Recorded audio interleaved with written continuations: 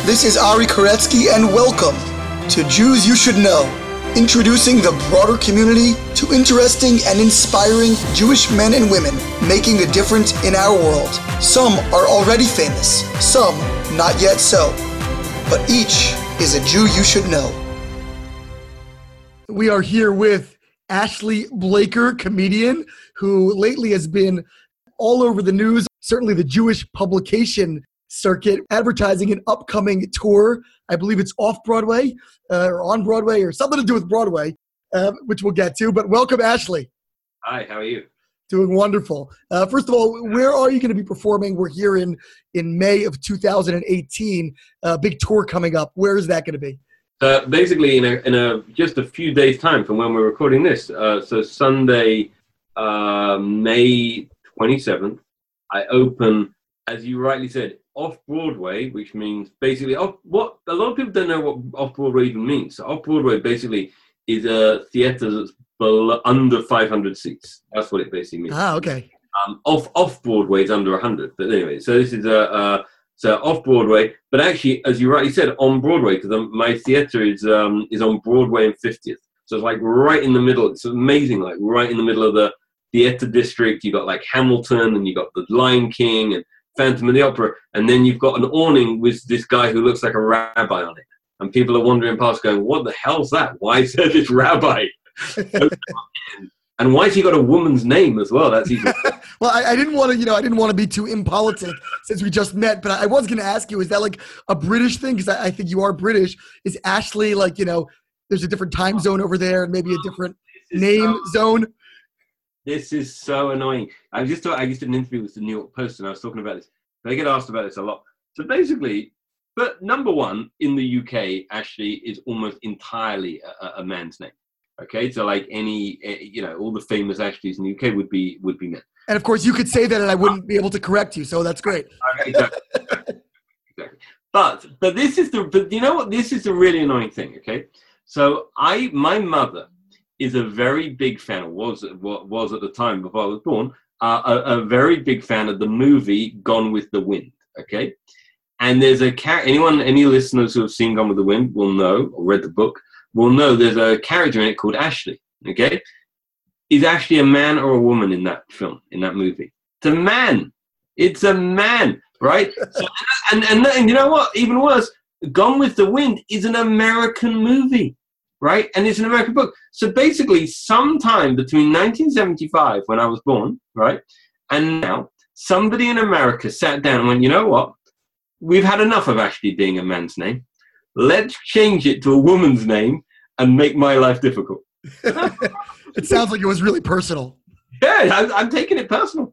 This is ridiculous. I wouldn't even mind. One thing if Gone with the Wind was an English-British movie. It doesn't make any sense. I'm really fed up with it. Well, I'm glad we put that to rest, and I'm glad you brought that up, because that was kind of the elephant in the room, and I was sort of afraid to mention it. But the other thing is my Hebrew name is Hanan. Okay, so I go to a very, very, very super strict synagogue, and they refuse to acknowledge non-Hebrew names. So even when I get a shul, like the membership dues letter, it'll have on it Mr. C. Blaker. And this is actually really good, because my rabbi, I can do whatever I like. Because if you went to my rabbi and said, do you know this guy, Ashley Blaker? He would say, no, I've never heard of him. I know Hanan Blaker. He said, I don't know Ashley Blaker. I can just do whatever I like. And if someone says, Ashley Blaker said something, I can say, I don't know who he is. It's your alter ego. Yeah. So, Ashley, or Hanan, if you will, you obviously, again, by accent and by association, did not grow up in the United States where I'm here recording. You grew up in Britain. Tell us a little bit about your background. Where are you from? What was your upbringing like? So I grew up in a suburb of North London. And religiously, so in America, because it's obviously such a big country, such a hugely diverse range of Jews and what have you. Britain is much smaller. There's only 250,000 Jews in the whole of the UK. And the vast majority of them actually would be what I suppose we would call kind of like traditional Orthodox. So basically, they affiliate with Orthodox. that's their, they would pray from a kind of art scroll siddur, kind of thing, prayer. That's it. They're not reformed. They're not kind of anything, not non-Orthodox that way. But so you go to synagogue most weeks, most Sabbath mornings, what have you. And then you come home and you put the TV on, or you go to the mall and what have you. And that's the kind of upbringing I had. Very traditional in that way. We took off all the Jewish holidays. And you know what? I must be honest with you, there are times I actually really miss that kind of shul life, actually. Going to that kind of much more observant synagogues, in a way, I actually do miss that kind of huge range of people you would get. I think there's something very special actually about that kind of community where you get all kinds of people. And we'll come back to that actually maybe about, I like performing that's one of the great pleasures I have in life, is actually performing and engaging with a huge range of people. But in terms of my upbringing, yes, that's the kind of upbringing I had. I actually went to a non-Jewish school. It's something very funny. I talk about this, not in my American show, but in another show I'm doing. I talk about this. Only the Jews, with 250,000 of us in a country of 60 million, right? Only the Jews would go around calling everyone else the non-Jews. It's a fair observation. Yeah, brilliant. Everyone else are non-Jews. We're like 4% of the country. Anyway, so, but yeah, and actually, funnily enough, I went to a school which there were something like 35-40% Jews, but you would have thought it was 90%. And actually, even like the non-Jewish people called themselves honorary Jews, and it was that kind of school. It's like they had like prayers at lunchtime, whatever, and it was very, very accommodating. But I was at school with a lot of very confident, pushy, cocky, chutzpahdik North London Jewish kids. So that's a preparation for. Sure. So obviously, it sounds like you made some kind of a, I guess, religious transition in your life. When did that take place for you? What was the impetus for that? Yeah, well, I'll be honest with you. We weren't like, how like some people say, I got involved with this move, went to Israel on a birthright. I didn't have that experience at all. Basically, my wife and I got married. And in the UK, if you get married in like an Orthodox synagogue, they give you a free membership for a year to your nearest shul.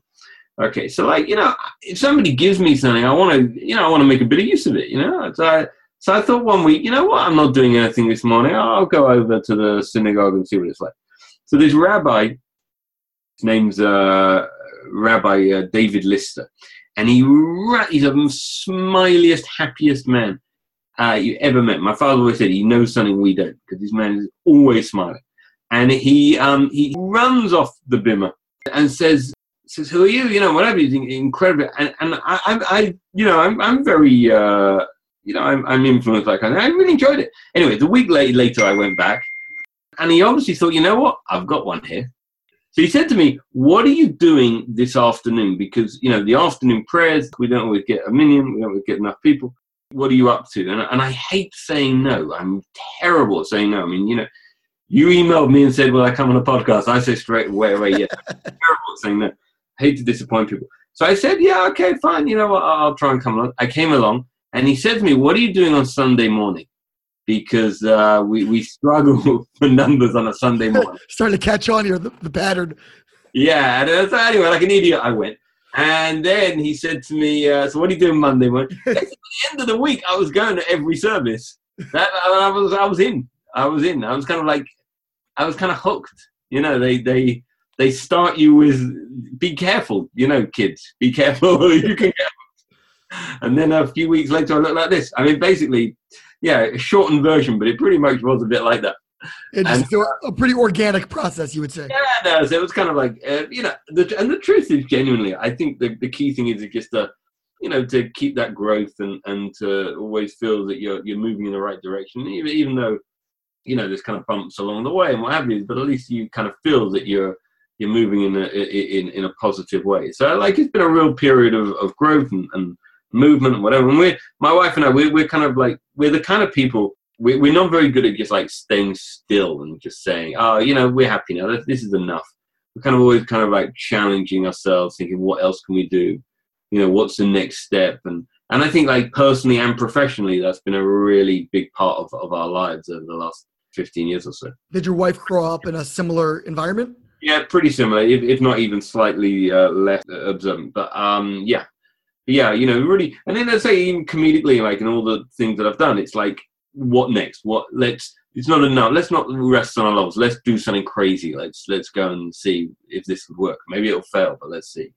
So were you interested in comedy early on? I mean, I don't think of British private schools, if you will, as very funny places. They sound to be like rather stodgy. Yeah, no, they definitely are. I didn't go to a boarding school, but they are, because I mean, like, all those kind of people like Monty Python and all those kind of, that's like the product of that kind of education. Because if you spend your life with authority, and Monty Python had loads of sketches about school and authority. I think half of like Python sketches are about like authority figures and whether it's vicars or school chaplains or teachers or military men who are coming out saying, stop it, it's got a bit too silly. There's something very fun. British people are very good at kind of looking at authority and kind of laughing at it in a way. But yeah, no, I was very interested, and we had to have a careers meeting. I remember when we were like 15, 16, it was going to like determine what, like, if you went in and basically said, I want to be a doctor, they would say, okay, so for your, what we call A levels, which are like the subjects you do in your last 2 years, like senior, junior year, they say, okay, you should do maybe maths, chemistry, and biology. So I went into this meeting, I said, I want to be a stand-up comedian. And I was doing comedy shows in the lunchtime for like all the kids. And I was actually on the circuit. I was on the comedy circuit, professional circuit in London when I was 16. And I did gigs with people like Eddie Izzard and Lee Evans and shared the bills, like really big names. And I was all right. I wasn't bad. For a 16-year-old, I think I was pretty good. I mean, I look back now and I realize, like, I didn't really, at that age, you're too young. All you can really do is, I guess, imitate the people you like. And interestingly, maybe we'll get on to this, I had to actually become observant in order to find the things that I really wanted to talk about and to find that persona. So it was a real kind of like what we would call Mina Shemaim. It was like a real like heaven sent kind of thing, like one of those real signs of like, God runs the world, because I could really see like this divine presence in my life, because it's actually only as a result. Every single thing I'm doing now is only the result of having become observant. So what did you do? I imagine that they looked at you kind of funny when you said stand-up comedy. What coursework do they suggest for that? Yeah, well, I went to, so I was doing all that stuff. And then I went to Oxford University to read history. And the funny thing is, I don't know if you're aware, but there's an incredible history of British comedians, like all the Pythons and all those kind of people, but through to John Oliver and Sacha Baron Cohen. I just know that the original Office was there. Yeah, all those kind of people, right. So all those guys, they all went to Oxford and Cambridge, and they all did comedy. They were involved with something called the Cambridge Footlights or the Oxford Review. And they went up to places like Oxford and Cambridge thinking, I'm going to be an accountant or a lawyer or a doctor. And they got seduced by the comedy. And I'm a psychic nonconformist. I basically did the exact opposite. So I really thought I was going to go up and just do comedy. And I got seduced by the work. So I ended up doing my history degree at Oxford. And then I went to Cambridge to do a PhD in the dullest... I'll tell you, listeners will fall asleep. I'm just telling you the title of my PhD thesis, but I'll tell you, the doctrine and liturgy of parish clergy removed Philaudianism 1641 to 1642 and their impact on religion in the parishes in the decade in the Long Parliament. I actually did 1642 to 43, so we should really talk. Basically, it was, so it's basically about pre-Civil War, British, English Civil War religion. But, and then what happened was I left. I mean, this is so, I don't know how much you go into these kind of things normally, but I really, and I don't want to be preachy by any means. I mean, I can only talk about my own experience and my own take on stuff. But I've seen so much like divine providence in my life, because I left Cambridge. I had no idea what to do. Did you finish the doctorate? I wrote up 70,000. I got a bit bored of it. And I wrote up 60,000 and got an MPhil, which is a Master of Philosophy. and I had no idea what to do next. And I went out for a drink. It's a Thursday evening, okay? And I went out for a drink in a pub, very British thing to do, with a couple of former teachers from my high school. And I was moaning, saying, well, I don't know what to do with my life because I've got no experience. I know how to read handwritten vestry minutes, 17th century handwritten vestry minutes. But apart from that, I haven't really got that many life skills. And one of them said to me, why don't you look in this thing called the Media Guardian? I had no idea what it was. I said, what's that? I don't know what it is. So basically, there's one of the biggest broadsheet newspapers in the UK, the Guardian newspaper, quite a left-wing reputation. Wasn't the kind of paper we read in our house. We were a Daily Telegraph family. But he says it's a paper, they have a media section and it has jobs in the media. He said, I think it comes out on Monday. I'm not sure. I'm pretty sure it's Monday. Anyway, so this is Thursday night. 4 days later on Monday, I went out and bought The Guardian for the first time in my life. The media section's there. I open it up. There's an advert that says, do you have funny bones? The BBC needs trainee comedy producers. And I thought, okay, that looks interesting. I applied. I started work there at the BBC 10 weeks later. And you know what? This is totally true. That advert was only in the paper for 1 week.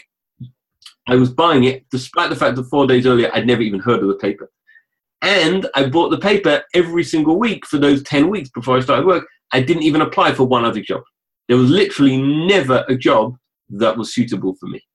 So, incredible. And then, if that's not enough, right? So then, a week, but it was only a 6-month contract. And basically, they said, we'll keep you on if you, prove your worth, maybe bring in some business, whatever. So a week before, I'm walking in the centre of London, and I bump into somebody I was very good friends with at school, but we kind of drifted apart a little bit, a man called Matt Lucas.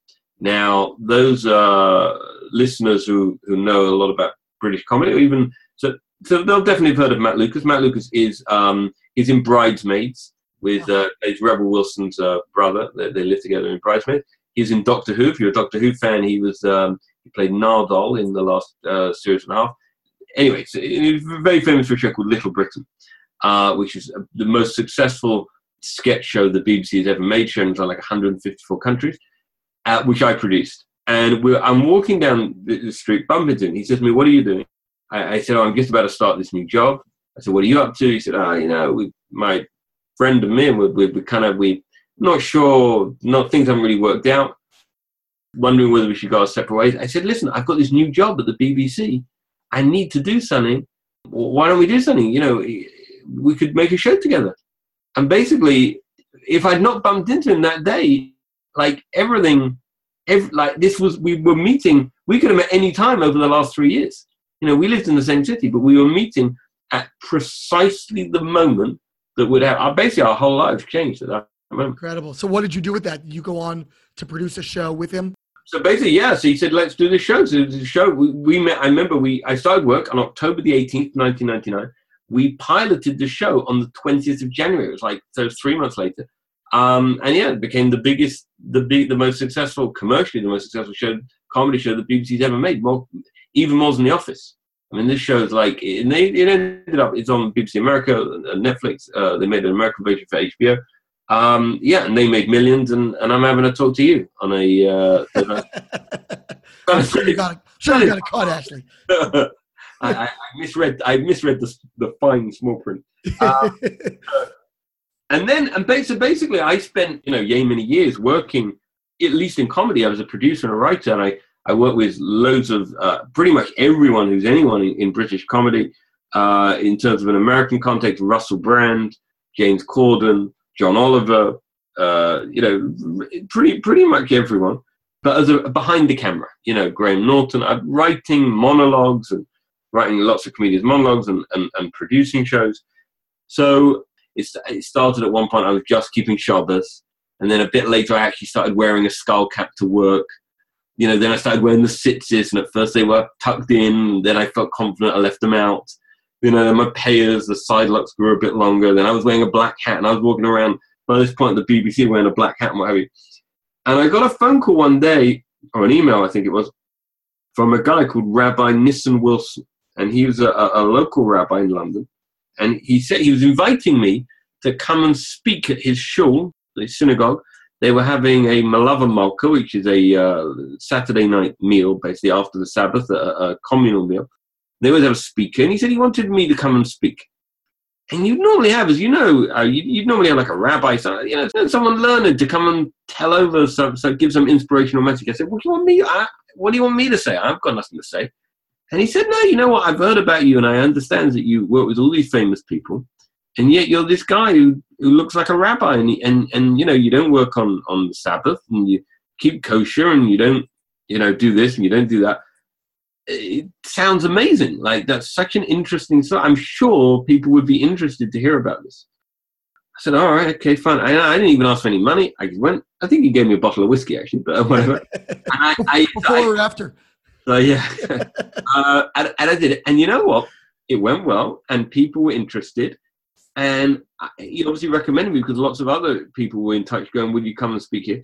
And every time I did it, it was a bit like, I liken it to if you were like an alcoholic and you had a, recovering alcoholic, recovered alcoholic, and then you had a drink for the first time, or you were smoking, you had a drag on a cigarette for the first time. I'd forgotten how much fun it was to stand in front of a room and you say something funny and they laugh, and it's very addictive. And every time I did it, I thought of more funny things I could say.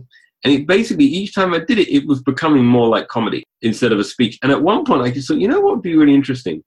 Maybe I could rewrite this talk, just turn it into stand-up, get rid of the lectern, come out, hold a microphone, and get rid of all the things that isn't interesting and isn't funny, and just do comedy.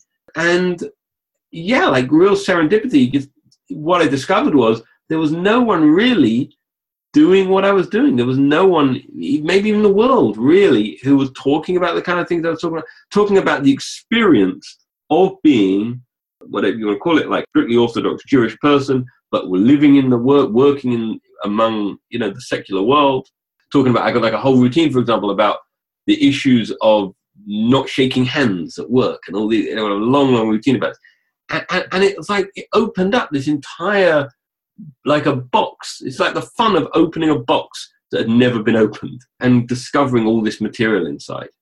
It's an amazing thing. And again, it all happened because of the way my life had changed. It does sound like an incredible amount of serendipity and, as you say, divine providence. I want to drill down a little bit into your comedy, because comedy means a lot of different things, to different people.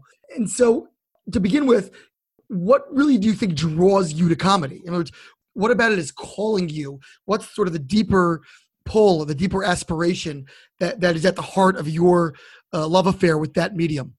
I think that's just in your blood. I mean, I think that's just how you're made. It's like, it's a bit like saying what makes you feel like a certain food, or what makes you, it's just, that is how I'm made. My first instinct, no matter how it ever happens, my first instinct is always to make a joke. Like something, like, I was really upset a few months ago because one of our kittens, we have some cats, and one of our kittens got run over. And don't laugh. Don't laugh. No, and anyway, but seriously, I've taken the cat off the road. I was really upset, and literally the first thought that came into my mind was, "Oh, I'll have to say cattish." And like, it's not even, but like, that's my first instinct. My second instinct is to be upset. It's like, I have to there are some people, that's how I'm made. It's like, my first instinct is always, because it's like, I'm never off duty. It's like that. It's just the way my brain is wired. Has that ever gotten you into trouble? Oh yeah, definitely. It really has, definitely. Yeah, I have to kind of, and luckily I have awareness enough to go, although that's my first thought, I don't need to always say my thought. Okay. That whole filter thing. Yeah, no, you have to have enough seichel to actually know when to not actually say the thought out loud. Well, it is interesting because, talking about a filter, I think so much of comedy is dominated by those who traffic in shock value and, the ability to use, dirty jokes, so to speak, and to be able to use innuendo and or explicit language and imagery to create their humor. I would imagine that's something you probably avoid. If so, is that something that's become integral to your identity as a comedian? Yeah, no, I think that's great. It's a great. I mean, the thing is, a few points. Number one, obviously, for sure, there's no, there are subjects. It's not so much. I avoid is the wrong word. There are subjects that I don't. There's subjects that many comedians talk about that I don't, and there is language that many comedians use that I don't. That is not. I'm not avoiding it though, because I don't use it in my actual life. So I wouldn't. It's not like I'm standing on stage going, "Oh, I wish I could say this," or I'm really trying hard to restrain myself. I don't curse in my day-to-day life, so I'm certainly not going to do it on a stage. But I actually think what's great is the opportunity to show that that's not necessary. I think so many people have said to me, "Oh, it's so refreshing to see a comedian who isn't vulgar or isn't using." Not that, I don't want to say it's critical of anyone else. I mean, I don't, I don't care if people do that. But people have said that to me. They can say they're so refreshed to see that. And I think what's really also really interesting is that when I worked like at the BBC and stuff like that, is that people would often swear in front of me. And they would immediately go, "Oh, I'm really sorry. And I'd say, "I don't care. I've never said I don't mind you. I mind you doing that. You don't need to apologize." And they'd often say to me, "No, I notice you don't." And it always makes me a little bit self-conscious if I swear in front of you. So I just apologize. And then they don't do it again. And again, I don't want to sound too preachy, but it's really struck me like what an amazing opportunity that is to kind of make a Kiddush Hashem, to show Jews in a good light. Because, obviously I'm for a lot of people, I'll be the only Orthodox Jew, certainly the only like ultra-Orthodox Jew that I've ever met. And so the opportunity to kind of show that like we behave in a good way, I think that's really special. In the same way, like when I was a producer, like producers have got like a real reputation for like, shouting and shouting at people and tearing strips off researchers and assistants and runners. And I'd never do that because I just know that like, I've got to make sure I behave the absolutely the best I can. In terms of the sort of the style or quality, again, avoiding the vulgar, or not avoiding it as you put, but that not being part of your vocabulary. Do you have any comedic role models? I think in the U.S., Brian Regan comes to mind as, a consummate professional who's really entirely clean. Are there any comedians that are models to you in that sense? No.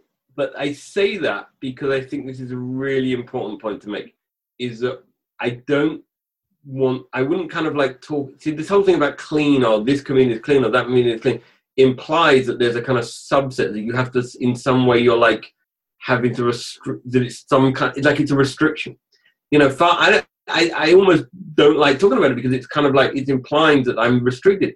Far from it. I'm talking about stuff that other people aren't able to talk about. Because they don't know about because they don't have that experience. Because they don't have the experience of going into a meeting and that hand gets put in front of you and you're thinking what to do, or they don't have all the experiences that I have. They don't live in my shoes. So I've been blessed with a whole new, different set of, I don't need to worry about that because I've been blessed with a whole different set of comedy of material and subject matter and language and stuff.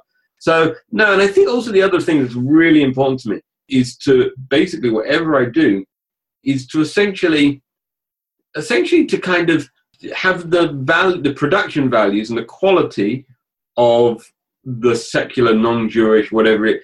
I think that's really important. I think that's really important to me. I've basically spent 20 years working with, the highest level of comedy, and is to transpose that to the Jewish material I'm doing now. A lot of Jewish entertainment, and I don't say this; it'll sound like criticism, but it's not necessarily criticism. It just is what it is. Is very Hamish. It doesn't have that production value of you could never, there's a lot of Jewish music, not all of it, but a lot of Jewish music, for example, you would look at and listen to, and you could never imagine that this had the same producer that like Ed Sheeran has or something. Like it's just a different world. And I think the important thing is that I don't want, and that's also why I don't really do I don't play synagogues. I'm not doing that. I want to be there on Broadway. That this is like going to see anyone else, that it's got those production values, because you know what, you do a thing in a show, right?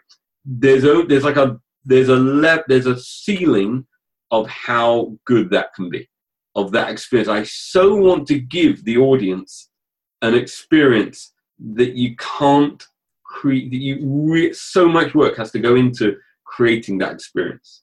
It's interesting because you referenced that your life experience, your personal journey, has really provided the fodder for your comedic material. But given that is the case, how does that material then relate to non-Jewish audiences or audiences that even are maybe Jewish but don't share in those life experiences? And so to them, they're like, they don't even maybe get the references. No. Yeah. Okay, so that's good question. So with regards to the different answers, the Jewish audiences, one of the things that I'm so proud of, I really am, is that I perform for such a range of people. And let's talk about the Jewish audiences. Such a range of Jewish audiences.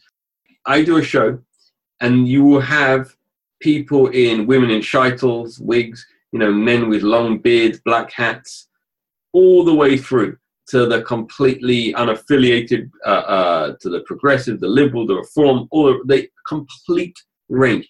And I'm really proud of the fact I've been on stage and actually looked down and thought to myself, you know what? I literally cannot think of one other circumstance that you would get these people in the same room. There is no other time. I did a show in Newcastle in the northeast of England, and she's very near Gateshead. Sure, you've heard of Gateshead. It's like the last shtetl of Europe. They have like lots of yeshiva and Torah centers and seminaries and what have you. And I did a show there, and these there was this whole row of guys who'd come from Gateshead, like seriously observant guys. And then sitting next to them was this female reform rabbi from a town like 20 miles up the road or whatever. I'm thinking, when do these people don't come together? You don't, and it's great that humor can bring people together.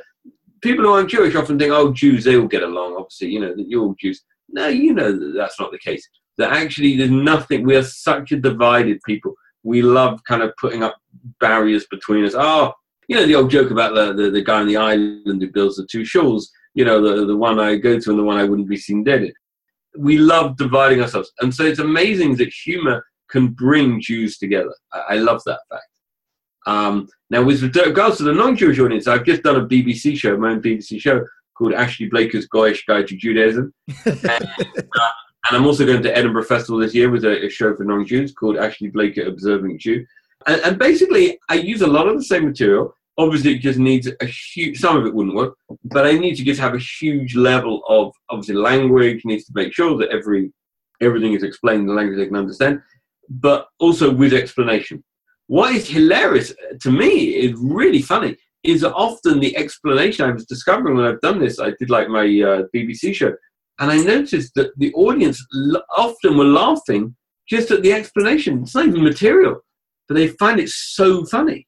Now, I'll give you an example. I got a routine about what we call a Shabbos goy, which is, it's basically like if you leave your light on in your bedroom. Let's say you leave your light off in the dining room. It's completely dark. You're not allowed to turn it on the Sabbath, but you can go and find somebody we call a Shabbos goy who's allowed to come in and do it for you. Someone who's not Jewish, they're allowed to come in. And I'm explaining this in the show, and I said to them, now we're not allowed to ask, but we are allowed to hint. And I am not joking, the laughter, because it sounds so funny. And I realized that actually that there was mileage just in the explanation. I can absolutely hear how that would come off to a crowd. And just so I don't get in too much trouble here, obviously that's a bit of a caricature, right? We know that the laws aren't quite so simple like that, and that technically we can't actually hint in most cases.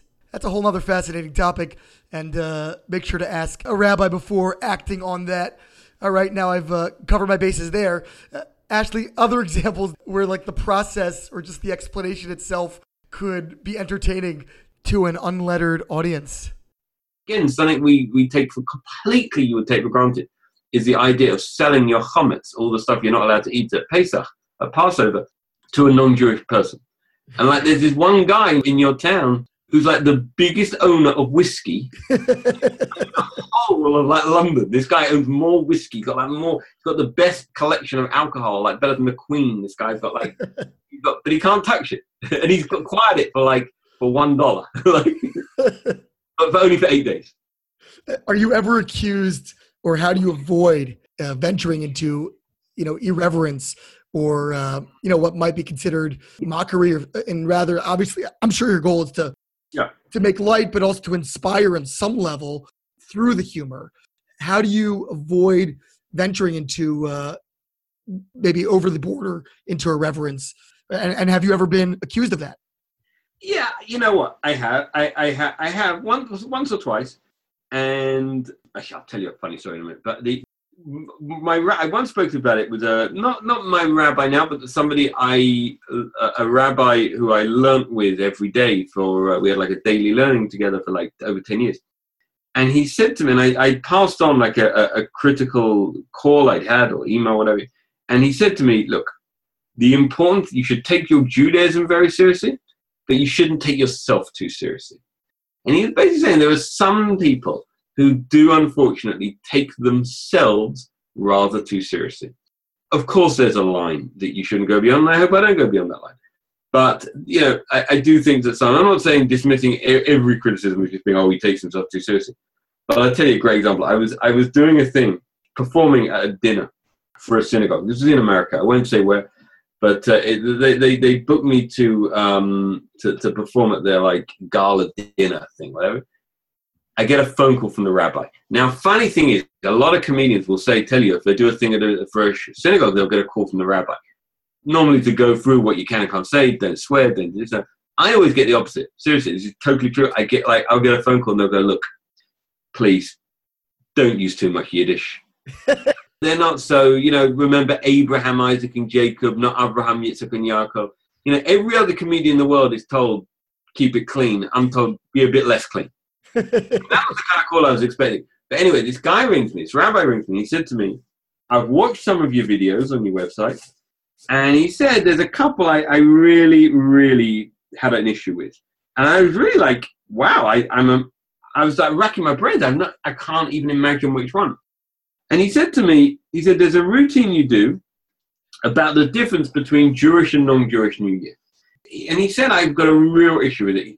And I said, why? And he said, you know what? He said, my community, I feel if they hear that kind of thing, if you're saying like Rosh Hashanah is, it's really hard work, they'll just go, yeah, we don't want to do it anymore. I was thinking, wow, now come on. I mean, I didn't say it, but I was thinking, wow, if you've got such an issue with your community that you think hearing a 5-minute routine from me on how tough Rosh Hashanah is going to make them all just go, right, yeah, we're not doing Rosh Hashanah anymore, then I think you're not doing your work the other, 52 weeks of the year. But anyway, you know what? I'm very happy to discuss my work and defend it, because I said to him, I listened to him, and I said, I'll be honest with you, with all due respect, I really don't agree. Because actually, if you listen to this routine, and there's actually no, what I would call actual jokes, I'm stating fact. This is what they do. This is what we do. This is a fact. What you take from that is up to you. But this is a fact. On New Year, they get drunk and have a great time. We spend 8 hours sitting in shul, praying and kind of saying who's going to die at his predestined time, who by fire, who by stoning, who, it's a miserable thing. It's very scary and what have you. I didn't make that up. That is a fact. I can't be accused of making this up. So anyway, the funny thing is, we discussed this. I promise this is true. It's such a great line. He said to me, okay, look, you know what? You're coming, but please, can you avoid any material about Judaism? That's like booking Richard Pryor and saying, look, can you don't mention being black, okay? That's all I've got. I've got nothing. If you've seen me, I've got nothing else. Hey, Seinfeld, listen, enough with the observations, okay? Can you do some impressions? I said, look, I'll be honest, it's going to be a short show. This is all I've got. How did that show turn out? That was great. I spoke to someone else and they said, don't worry, he's leaving, he's retiring. Was the rabbi laughing at the dinner? I looked over, I didn't think so. Okay. I was hoping for some kind of a happy ending there, but okay. You're coming soon to America. Yeah. I'm really curious because this is obviously your marquee show that's going to be taking place. Are you concerned that you've made your chops in Britain and British comedy, British humor could be different than American humor often. Maybe it's a bit drier. I mean, well, you tell me, what are the distinctions that you observe between the different comedic cultures, and are you concerned about that translating? Yeah, no, not at all. So I've been doing some shows in America, but a lot of work has gone into this. The biggest challenge is, number one, is linguistic. So, this show has been through such a filter to make sure that every mobile is a cell phone, every pavement is a sidewalk, that it really, it's a trousers, a pants, and we've got all that. I've got all that in my head, and that's I even pronounce several words incorrectly for your benefit. Can you give us an example? I say garage instead of garage. I say amenities instead of amenities because you don't want to break up the flow. You don't want to say amenities and Trump go, what's he? Oh, amenities. You want to keep it, yeah. So, every reference in it has changed. It's really right in that regard. There's a few jokes that I've noticed, just a very few kind of lines that I wouldn't do for an American audience because I know they're a little bit different. Like you're kind of less into kind of wordplay, puns, and what have you. But subject matter, this is the great thing, and is also actually funny and also sad in some respects, is that almost all the material is so universal in terms of what Jews are like, and that's what's amazing. So, for example, I got this whole routine about driving, what Jews are like, parking, treble parking outside the shop, putting on the hazard lights, whatever. I did this in America, and somebody said to me, wow, I just thought that was just Crown Heights. I didn't realize it. I did in Israel, I've done 2 Israel tours, and someone said to me, wow, I thought that was just Beit Shemesh. I thought it just around Beit Shemesh. I didn't realize it was like that. And someone would go, I didn't realize that was like, I just thought that was Flatbush or Lakewood or Golders Green or Stamford Hill. This is what we're like. Our routine about the Jewish obsession with sushi. This is what we're like. I have this routine about, these like, you'll get on the London Underground, but you'll get them in the subway, you'll get them in New York, you'll get them everywhere. The men who wear a skull cap, a yarmulke, whatever, whatever, at work or when they're out and about, but when they travel, they put on a baseball hat. And you go, guilty as charged. And you'll see the guy, you'll be sat on the subway or the London Underground, and you'll see some guy wearing a suit, a beard, and a baseball hat. Sometimes he's even sat there reading like the Mishnayos. He's learning Hebrew text. And he's wearing a baseball hat. And you think, well, men in suits don't wear baseball hats. You're clearly Jewish. There's no way you couldn't be Jewish. Because no one else would wear a baseball hat. So you're trying to avoid people knowing you're Jewish. But you've marked by the baseball hats that you're Jewish. Anyway, and the other thing I love, actually, funnily enough, and I think this is, you said talking to me about comedy. I always think the best comedy, right, the very, very best comedy, is the comedy that once you've seen it, it's impossible to ever see the world the same way again. Like Monty Python is like that. Once you've seen that, it's very hard to see certain things ever the same way again. Now, I think with stand-up, that's always what you're aiming for me. You could go to a comedy club tonight, and you will see a comedian who will have you crying with laughter. And I ask you tomorrow morning, what was he talking about? And he said, I can't remember. It didn't stay with me. The best comedy is that comedy that stays with you. Now, I'm not trying to try and make huge claims for myself, but what I will say is that I'm incredibly gratified, and I think I must be doing something right, when people, like years after they've seen me, will send me a photo of a really badly parked car and go, I saw this and thought of you. Or I get photos all the time. Seriously, I get photos all the time of men wearing baseball hats or sushi at an event or whatever. And people will send it to me and go, look at this, I thought of you. And I think, yeah, that's great. That says that, that has stuck with you, and you now can't see that without, having those thoughts. So that's great. I think that's great. But it shows this universal experience, this amazing universal experience we have. So you know what? You say, you're British, but you come to America. What's that like? We're Jews. We're all the same. We behave in the same way. We're all chutzpahdik. This is what we're like. We all want to get the good parking space. We all want to get a good deal. We all want to find out how much everyone's earning. Speaking of which, actually, Ashley, I think I've done shows where people have just gone to me, so let's counting up. I did a show, seriously, I was just about to go on stage. 300 people, $70 a ticket. We reckon what you're making, we're making, about $40 a ticket. There's 20 rows, and there's this. Wow, that's what we're like. So that's Jews. That happens to the whole world. That's not a British thing. That's not an American thing. That's Jews.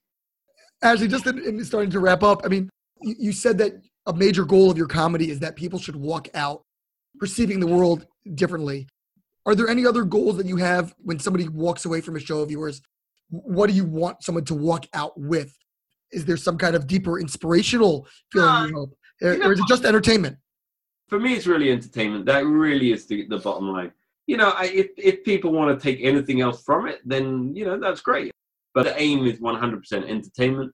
But people tell me all kinds of things, like that it inspired them and so on. Often people tell me, the message I get more than anything is that beyond the entertainment, is people will tell me, I felt proud. I felt proud to be Jewish. Because I think it's a really special thing. Forget observance. There's nothing to do about observance.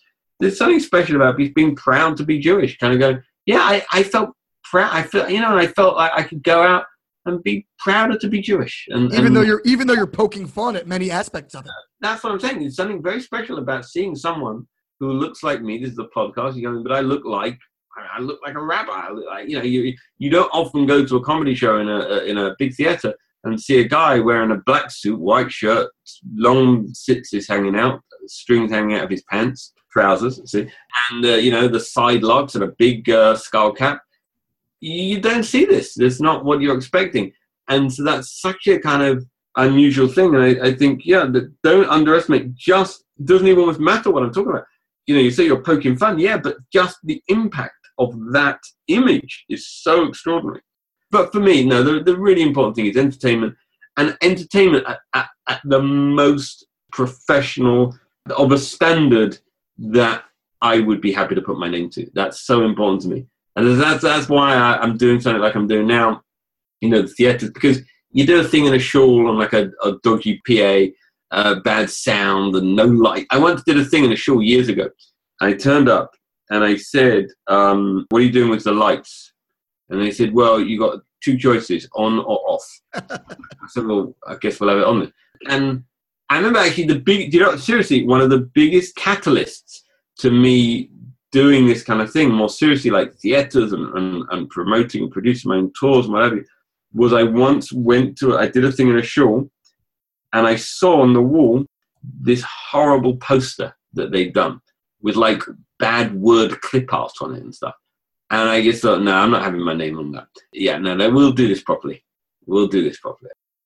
Actually, just in closing, tell us how this show, this new tour, again, we're here in late May 2018. You're about to embark on this landmark tour off Broadway, on Broadway, however that works. How did it come about? How did it materialize? Has it been in the works for a long time? How does one secure a spot in that forum? And what are your expectations for this tour? Yeah, look, I said before, I'm always looking to challenge. My wife and I are always looking to challenge ourselves. And I've done UK tours. I've performed, done 2 Israel tours, South Africa. And I did a few shows in America. But I thought, this is the next thing. It's so we'll do one show. But what about a run? So this isn't a tour, it's a run. It's like a 5-week, 35 shows. I'm doing 7 shows a week. That's 5 evenings, Sunday through Thursday, and 2 matinees, Sunday and Wednesday. Maybe no one will come. I don't know. I have no idea. This is the thing. I'm always... If you give out free tickets, I'm sure they'll come. Yeah, exactly. The Jews. Yeah, maybe. It's a free kugel as well, maybe. And free sushi. And a free parking spot. So basically, it's always challenging, thinking, that this is the next challenge. Let's see, will people come? I hope they do. Otherwise, I'll be on my own. But that's always a challenge. It's about trying, not resting on the laurels, not just going, okay, we'll do a show here, a show there. Let's do this. I would think, the people are there. As they say, if you build it, they'll come. We're there. I hope people will come. So it's great. And if people want to come, listeners want to come, they can. So I'm starting Sunday, May 27th. Memorial Day weekend, and I'm there all the way through 5 weeks. So it's basically all the way until the end of June. So just before Fast of Tammuz and the 3 week starts. So which is 28th of, I think my last show's Thursday, June 28th. And you can get tickets either on Ticketmaster or calling the theatre. Are you expecting a lot of media coverage or notoriety from it? I hope so. in the New York Post Friday. And yeah, from both the Jewish press, but also from the non-Jewish world, are like just fascinated by this. Yeah, it's just so unusual. So I hope people are interested. By the way, Jews love a bargain. I'll tell you this, a bit of advice. So you can get tickets for the show at Ticketmaster, but it's cheaper if you want to save money. And actually, depending on how many tickets you're buying, it's quite a big saving actually. If you buy from the box office, and their phone number is 212-921-7862. That's 212-921-7862. Because then you don't have to pay all the Ticketmaster charges. Right. And they're quite big. It's really expensive actually, Ticketmaster. So it works out quite a saving. So but anyway, either way, I hope people will come, and it should be really good fun. I'm really excited. I'm really, really excited. Did you write all the material? Oh, for sure, yeah. With a lot of inspiration from every Jew I've ever met. Well, wonderful way to close. Ashley Blaker, comedian, on Broadway, off Broadway, or off Broadway, on Broadway, coming up. And again, for those listening to this at a later date, I'm sure you can find that show and all of his other comedy online by Googling his name. And thank you very much for joining us, Ashley Blaker. Pleasure. Thank you. This has been Ari Koretsky on Jews You Should Know. Please visit us at JewsYouShouldKnow.com and subscribe at iTunes, Stitcher, or wherever you consume podcasts. Find us on social media at Jews You Should Know. If you'd like to become a supporter of this podcast, we would greatly appreciate that, and you can do so by visiting patreon.com. That's patreon.com/Jews You Should Know. Finally, if you have enjoyed this podcast, please leave us a review so that we can continue to grow and introduce many more people to Jews You Should Know.